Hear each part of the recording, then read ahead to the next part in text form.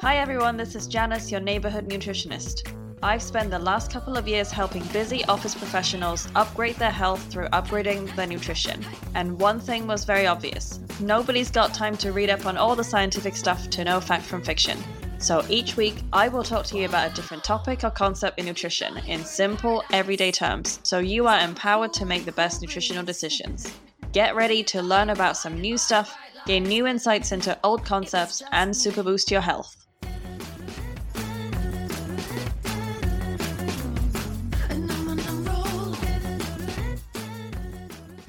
Hey, just before the episode plays, I just wanted to let you know that I've split the content into 2 episodes so you don't actually fall asleep listening to it. This is part 1. Hey everyone, I am super excited today to have Lee Boogie, a science researcher, an educator, and a holistic nutritionist, to talk to us a little bit about sleep. So thank you, Lee, for coming on my podcast, and welcome. Hi there, I'm really happy to be here, Janice. So before we get into this fascinating topic about sleep, I'd just like to invite you to maybe tell us a little bit about your journey here.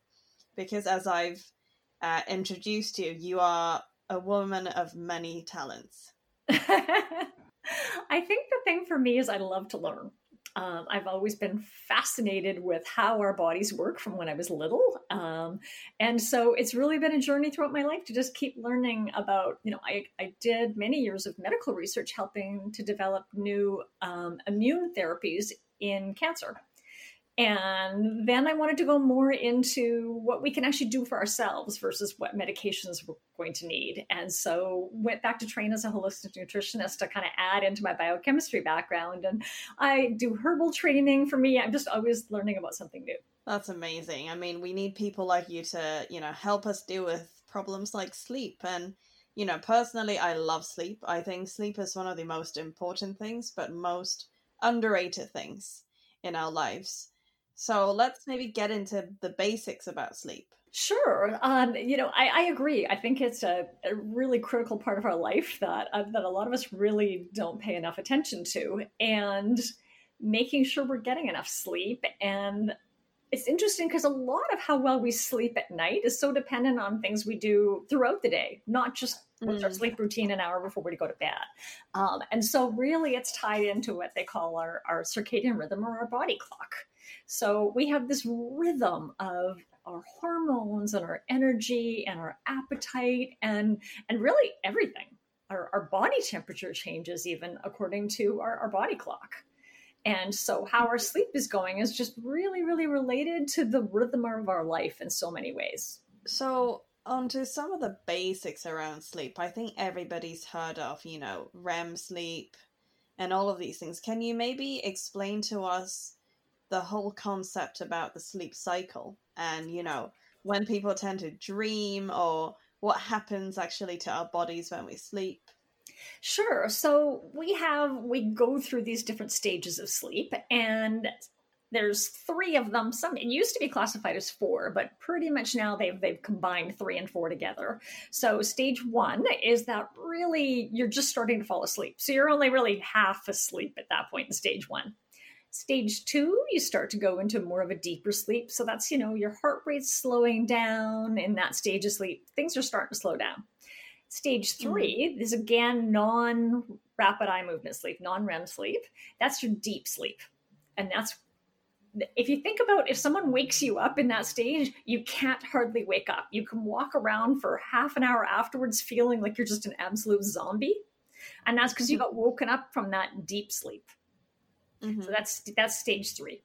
And some places will split that into 3 and 4. But like I said, mostly that's been clumped together now. And then the last stage is your REM sleep, or rapid eye movement.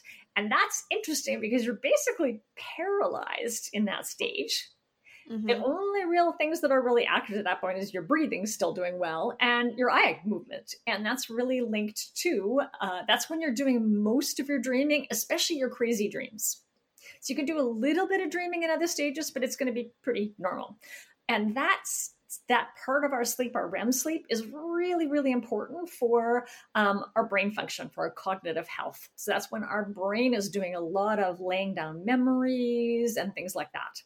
So we cycle through those. That cycle of kind of bouncing around a little bit, but going through all of those takes about 80 to 120 minutes.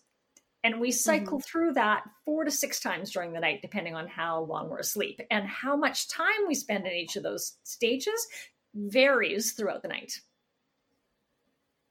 So you mentioned that, in that deep sleep, when someone wakes you up, you are a walking zombie. And I'm sure a lot of people listening would have experienced that, even by their own alarm clocks. So if, it's not an exact number in terms of how long these cycles are and how long we spend in each of these stages, what is the best way actually to make sure we're waking up at the right times? Well, one way is, and that relates to something around how much time we need during the night. So we really ideally need between 7 to 9 hours of sleep a night. People who are saying they're fine with 5 are probably not getting all of that healing and stuff that needs to happen during our sleep.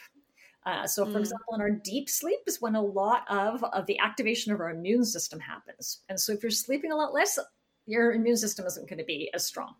So really, there's more and more research showing ideally for cardiovascular health, immune health, lots of things that we need 7 to 9. But we vary. Some people are great at 7. Some people really need that 9.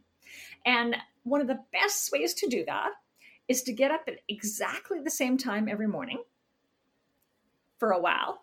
And so if you know that you need to get up every morning at 7 during the week, still get up at 7 on the weekend. So be super, super consistent. And then the trick is in the evening to really pay attention to when your body wants to go to bed. Because your body will tell you when you start to really get that consistent circadian rhythm, your body will tell you when you need to go to bed. And then if we realize, okay, I am just like, I can't keep my eyes open at 10 o'clock, even though I'm getting up at 7, you probably are somebody that needs that 9 hours. And if we're really giving our body I'm going to go to bed at the same time at night, you really should be waking up without even an alarm. That would be the dream, I think, for a lot of people. I mean, personally, I've actually switched to something else than a normal phone alarm because, I consider my sleep quality to be quite good, actually. I don't have problems falling asleep, and when I wake up, I feel fresh. It's just that it's just quite a jarring noise, your phone alarm. Oh, yeah, and yeah. It shocks you awake, basically. And I've actually switched to this kind of clock, which slowly gets brighter and brighter. So I think it's meant to stimulate a sunrise. So it wakes me up like that instead. So when, let's say I have to get up at 8, it would start doing that half an hour before. So over a half-hour period of time, it just slowly gets brighter. It's pretty good, to be honest. It's less shocking. I've wondered for a while about trying one of those, and you're encouraging me again to give that a try, especially where I live. It's not getting late now until hours after I have to get up in the morning. So that really ties in not only to not shocking yourself out of deep sleep, but it also really ties in with setting that circadian rhythm, because the number one message around setting that rhythm is actually light and dark. And so by getting that light exposure in the morning with your clock, that's actually going to really help set your circadian rhythm as well. So that would be a wonderful way to do it. Yeah, and in case people were wondering, this is why when you are, going on the plane seems like a faraway memory right now, but this is why on long-haul flights, like in America, maybe you've got red-eye flights or things that go overnight over time zones. This is why they change the cabin lighting at seemingly very strange times. But it's actually so that I guess it tries to minimize the jet lag effects as much as possible during flights. Talking about sleep, if we talk about the shorter naps. Now, I've never been convinced by naps because I do not nap well. I think I fall into deep sleep very quickly. So even if I take a 1 hour nap and I have to get up, I just wake up confused about where I am, feeling terrible, and I'm just in a brain fog and super grumpy. So I'm convinced that naps don't suit me. But I've always heard of, extremely short power naps being a thing, or maybe the 20-minute nap is the optimal. So what is the kind of real fact about naps? So the thought is that you need to do one of two things. Either you need to have that short nap, like you mentioned, the 20 minutes, because then you're going to be in stage 1, stage 2, and you will get a rest. And that can actually really help recharge a lot of people. Or the other option is to actually nap for an hour and a half. And that's going to depend on your sleep cycles, whether or not that's 80 minutes or 100 minutes. But somewhere around an hour and a half will get you through a full cycle, and you'll come back out of REM. And in between cycles, we hit that stage 1 again, where we're only half asleep. And that can be like during the night, that could be 1 minute, 5 minutes until you kind of start going back into the deeper sleep again. So if you nap for an hour and a half and come back into that, some people actually are even aware of waking up between their sleep cycles. That's the perfect time to get up, and you're going to have one sleep cycle, and you're actually going to be in really good shape. The hour is really bad because that's when you're in that super deep sleep, and it's really, really, really hard to get up. And so that's the kind of nap you don't want to have. I feel like that happens to me every nap I take. I just don't do well with naps. I'm extremely grouchy when I wake up. And that's fair. And I think it's worth listening to our body that way, right? One thing I will add to that as well is that for people that have actual insomnia, so how well we're sleeping can be fantastic. It can be, we're going through a period of not sleeping great, but insomnia is when you're actually diagnosed as having, this has consistently been going on for a long time.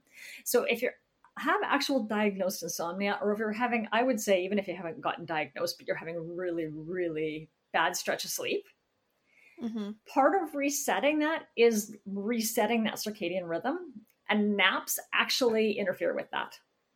So for somebody who's having huge sleep trouble, it seems almost counterintuitive, but naps are a bad idea because you're so tired.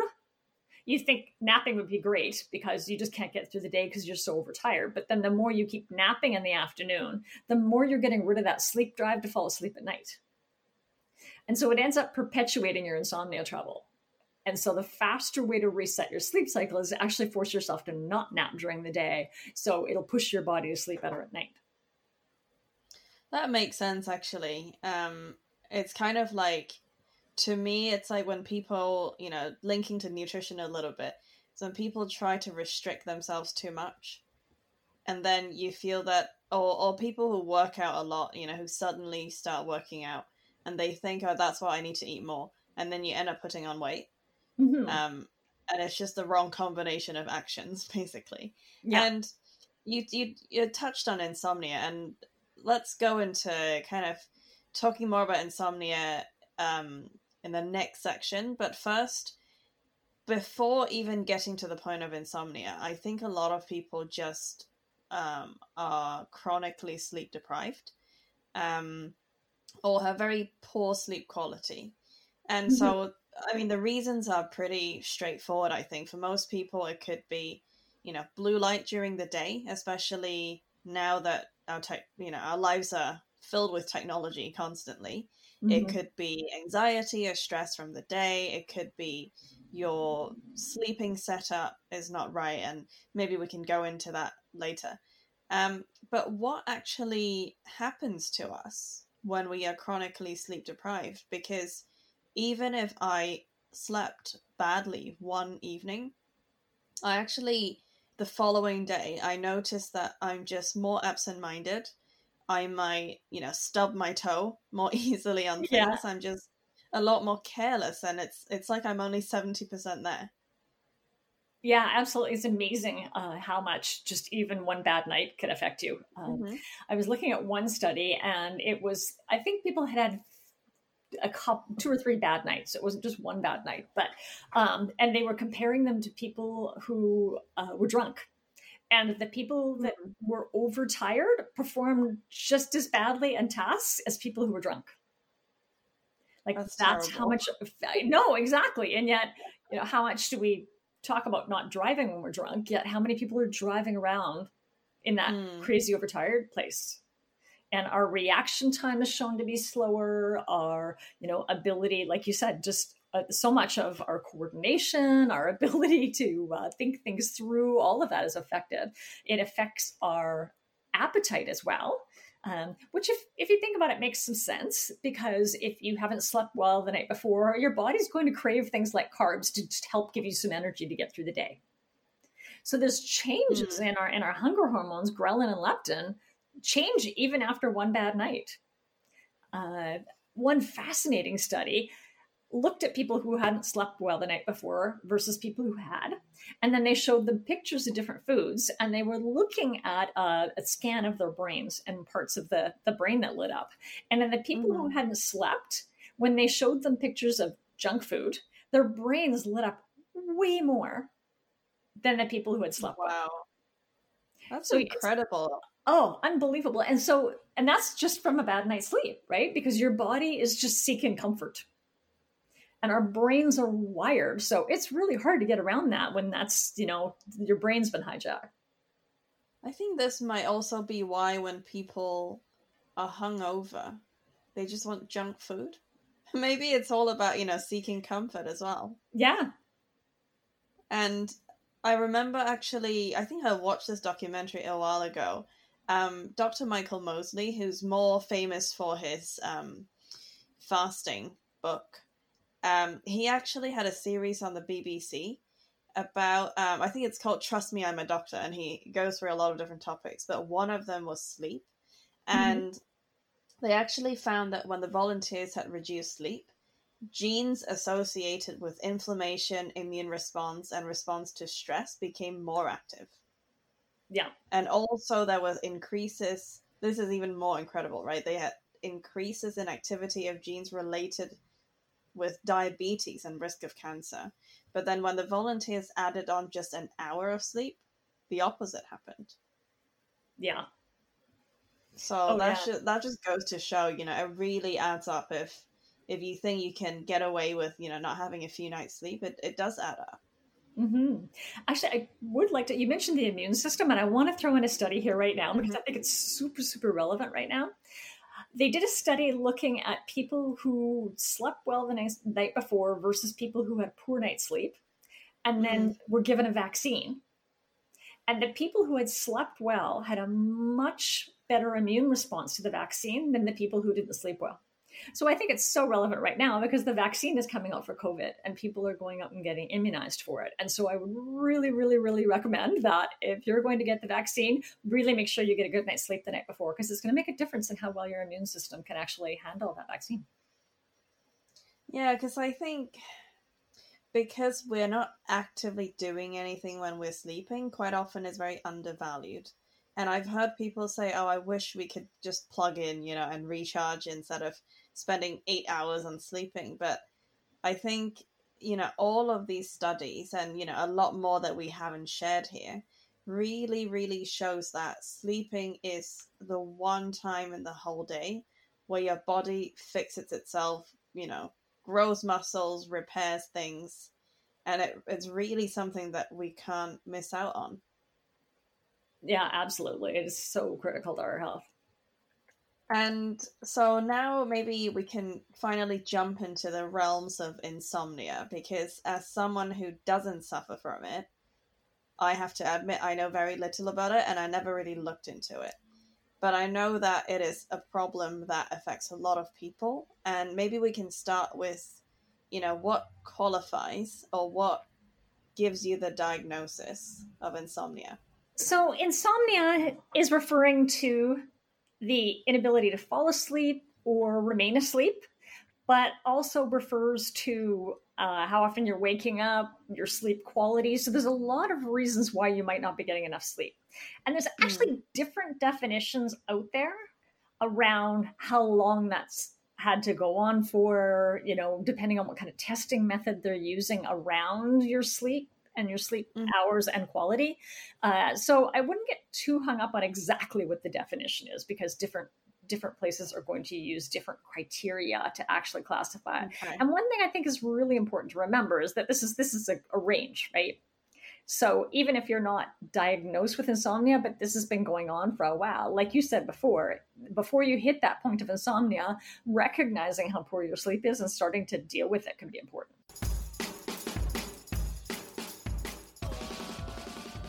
Hey, did you know most people make New Year's resolutions and never see them through? January is now over, and many of you may feel like you're losing steam. So I've created this 30-day feel-good challenge to help you get back on track with your well-being goals. It's completely free, you can start anytime, swap the suggested activities around to whatever suits you, there are no weird foods, tough workouts, and you don't need any special equipment to join. Sign up today to get access to your 30-day feel-good challenge calendar at www.notadiet.co.uk/feelgood30-signup. The link is also in the show notes of this episode. Once again, it's free and super simple, and you'll feel great.